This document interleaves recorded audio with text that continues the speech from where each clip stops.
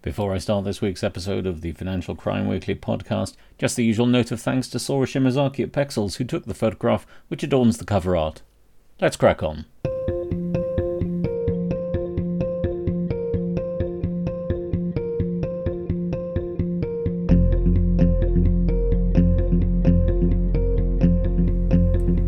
Hello and welcome to episode 73 of the Financial Crime Weekly podcast. I'm Chris Kirkbride. It's been a quiet week this week on the financial crime front. The bulk of this week's news comes from sanctions and bribery and corruption, of course.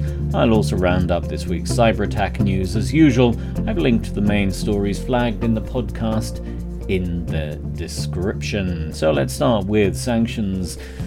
This week's sanctions news starts in Canada, which has announced sanctions against 18 Russian individuals and entities in response to human rights violations by opposition figures and those critical of Putin's regime. The link to that announcement is in the podcast description. To the UK now, where the Office of Financial Sanctions Implementation, or OFSI as it's known, has been active in its sanctions work this week. First, it's amended the designated persons list as it relates to the Democratic People's Republic of Korea, following a decision by the United Nations made on the 16th of August 2023. The individuals listed in the notice, linked in the podcast description, remain the subject of an asset freeze. OFSI has also announced the amendment to 2 licenses broadly to clarify an element of ambiguity which had possibly become apparent in the licenses. Links to both licenses in the amended form are in the podcast description. The final news from OFSI this week is the announcement of a webinar on the work of OFSI. It will cover how financial sanctions can impact you and your business, how to make applications for licenses, how licenses are assessed, and how to access guidance and information on financial sanctions. While a preliminary date is set for October 2023 with a time of 3 p.m. or 1500 GMT, no precise date has been set, and that is also why there's presumably no link for sign up. Still, I've put a link to the announcement in the podcast description.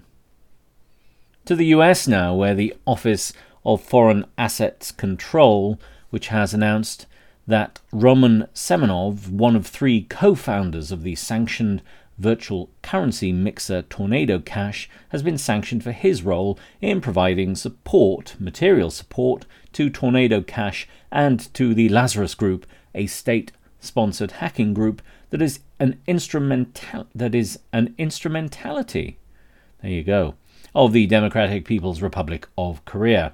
The link to that is in the podcast description.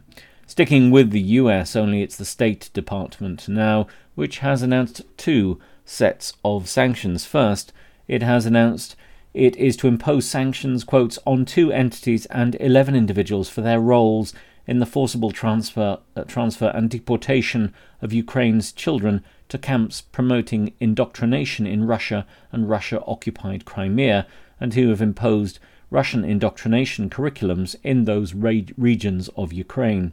Additionally, it's taking steps to impose visa restrictions on 3 Russia-installed officials for their involvement in human rights abuses of Ukrainian civilian minors in connection with forced deportation, transfer, and confinement of Ukraine's children. It's also announced sanctions on 6 individuals who've contributed to the recent escalation of conflict in Eastern Democratic Republic of the Congo. Links to both of those announcements can be found in the podcast description. Now, away from sanctions to fraud news. We start this week's fraud news in the United States, where COVID-19 fraud once more takes centre stage, only this time it isn't wholly bad news. So the Department of Justice has announced the results of its nationwide enforcement action, which included 718 enforcement actions, including federal criminal charges against 371 defendants for offences relating to over $836 million. The press release continues, the Justice Department has now seized over $1.4 billion in COVID-19 relief funds that criminals had stolen and charged over 3,000 defendants with crimes in federal districts across the country. Link to the press release and the video announcement can be found in the podcast description. A small amount from the UK. First, 3 companies which provided logistics support to the Royal Mail have admitted making false declarations on weights, class and destinations of mail by manipulation of spreadsheets. The frauds believed to have cost the Royal Mail £70 million. The other pieces of news from the UK come in the form of a bit of light reading, a blog post and a press release, to be precise, and they can be found on UK Finance's website. First, a post on how payments may assist in fraud detection, I think for manufacturers and so on, payments recipients. And secondly, the sentencing of 2 individuals by the dedicated Card and Payment Crime Unit, which is a banking industry-sponsored police unit. Links to those announcements can be found in the podcast description. Now, to the little bit of money laundering news that there is this week. There is only a bit of it, but actually what there is quite interesting. First, the International Monetary Fund has issued a country report on Côte d'Ivoire. While broadly a positive tone prevails, quotes, certain structural elements such as a prevalence of cash and magnitude of the informal sector to the country's economy, the cross-border nature of offences as well as corruption, continue to challenge the effectiveness of the anti-money laundering and countering the financing of terrorism regime. Link is in the podcast description. The other bit of news, again, is something worth reading, so I'm pointing you to Transparency International's website, and there is a good blog on there relating to the Court of Justice of the European Community and its ruling on the European Union's beneficial ownership register, which I think happened late last year. Worth a read, and therefore linked in the podcast description. Now, bit on market abuse, and then we'll move to bribery and corruption. Now, I suppose it's not really financial crime, this next story, but it's close enough to warrant inclusion since there are parallels with market abuse regime and what would be expected of the Financial Conduct Authority in similar circumstances. But this time it's the energy regulator in the United Kingdom, Ofgem, which has announced a fine of £5.4 million on Morgan Stanley and Company for its failure to record and retain electronic trading records between January 2018 and March 2020. While Morgan Stanley had policies against the use of WhatsApp for communications when trading, Morgan Stanley, quote, did not take sufficient reasonable steps to ensure compliance with its own policies and the requirements of the regulations. In its response, Morgan Stanley, quotes, has taken steps to ensure the breaches do not happen again, including enhanced staff training and the strengthening of its internal systems and controls. Link to the Ofgem press release is in the podcast description. Now, a bit of bribery and corruption news this week. Quite interesting stuff, actually. The bribery and corruption news this week is all about oil for the most part. First, the National Crime Agency, the NCA, in the UK has announced bribery charges against a former Nigerian minister who had also served as president of the Organisation of Petroleum Exporting Companies, or OPEC. Diezani Alison Madueke is alleged to have accepted bribes during her time as Minister for Petroleum Resources in exchange for awarding multi-million-pound oil and gas contracts. She's said to have benefited from at least £100,000 in cash, chauffeur-driven cars, flights on private jets, luxury holidays for her family, and the use of multiple London properties. Her charges also detail financial rewards including furniture, renovation work and staff for the properties, payment of private school fees, and gifts from high-end designer shops such as Cartier jewellery and Louis Vuitton goods. Link to the NCA press releases in the podcast description.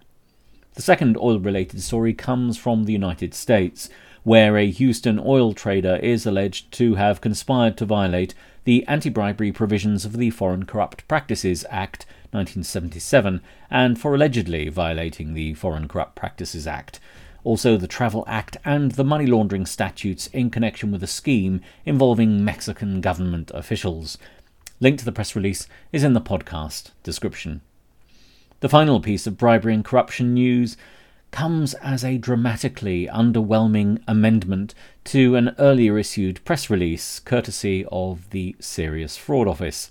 The upshot of the amendments to these press releases is that investigations into ENRC Limited and Rio Tinto Group for alleged bribery and corruption have been ended by the SFO. These were two separate investigations. The ENRC investigation has rumbled on for a decade, while the investigation into Rio Tinto Group was started in 2017, so that's had a decent run of 6 years. Now, this may be one of the final acts, may well be one of the final acts of Lisa Osofsky, who's at the moment still the director of the Serious Fraud Office, but she stands down on Monday, 28th of August. Links to both amended press releases can be found in the podcast description. Now we end this week's Financial Crime Weekly podcast with the usual roundup of cyber attack news, with a couple of newly announced cyber attacks. First, Australian energy and software provider Energy One has seen its systems impacted in Australia and the UK. The attack, which occurred on the 18th of August, but which has only just been announced, received a speedy response from the corporation, and it is said to have informed the relevant authorities in both jurisdictions. Staying in the UK, there's been a cyber attack on a local authority in the north of England. St Helens Council, which is in the northwest, identified an attack on Monday the 21st of August and alerted its external cyber security organisation as it sought to manage the risks posed by the attacks. Now, interestingly, the council has gone to the trouble of urging local residents to have an elevated sense of awareness that they may now be subject to cyber attack as collateral damage from this event. To Asia now, where it's believed that North Korean hackers have targeted joint military exercises between the US and South Korea, which began on Monday of last week. The hack targeted South Korean contractors working in the South Korea-US Combined Exercise War Simulation Center. Sticking with the US, the State Department has offered $10 million for information relating to cyber attacks on NATO member state Montenegro, which are also believed to be counter to US interests in the region. Now, a bit of legacy cyber attack news. You may remember that we reported variously over a range of weeks the Latitude Financial cyber attack, the Australian corporation financial services provider.